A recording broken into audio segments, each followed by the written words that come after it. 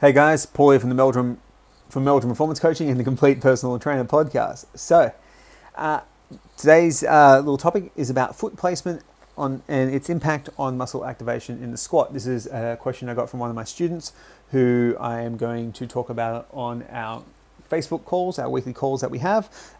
Students of mine, what we do is we get together twice a week where you can ask me whatever the hell you want, which is awesome. Allows me to address questions individually and help people out a lot more. We also have weekly 8-week courses that we do on top of the other programming. So there is a fair amount of stuff there that we have. So the answer to this question is, how does foot emplacement muscle recruitment in the squat? Does the foot need to be externally rotated, or does it need to be straight to get the most strength work? What should we be doing? The main reason people rotate their foot in the squat is to accommodate for the shape of their hip socket. So what we need to do is we need to look at someone's ideal squat depth based on what foot position allows them to achieve the greatest amount of depth that they need. This amount of depth will change based on their goal. So if we're looking at hypertrophy or movement potential stuff, you're probably looking at a high bar back squat because it goes over the greatest range of motion. It requires the greatest dorsiflexion.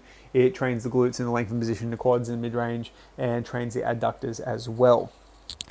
If someone's looking to compete in powerlifting, a low bar squat will be the best option for them. It will also train the glutes quite extensively without training the quads as much. So for a client who wants to build their glutes without as much quads, it can be a fantastic option. So first thing, look at the desired squat and desired outcome that your client wants to get. And from there, you will adjust their foot position to allow them to get into that position as easily as possible. So traditionally, it's thought that squat with the feet parallel and pointing straight ahead will get the most amount of quads. Now, most people can't do that with anywhere close to anything resembling decent form.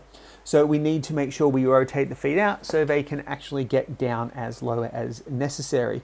This is due to the shape of the acetabular head, the femoral head in the acetabulum.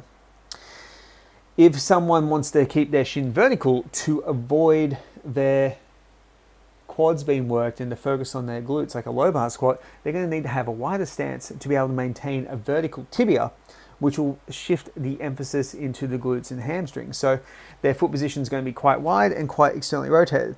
If someone's looking to high bar squat to really develop their quads, what you might do is put them on a slant board or elevate their heels on some plates or something similar like that to allow them to have their feet shoulder width apart and pointed as straight as head as possible.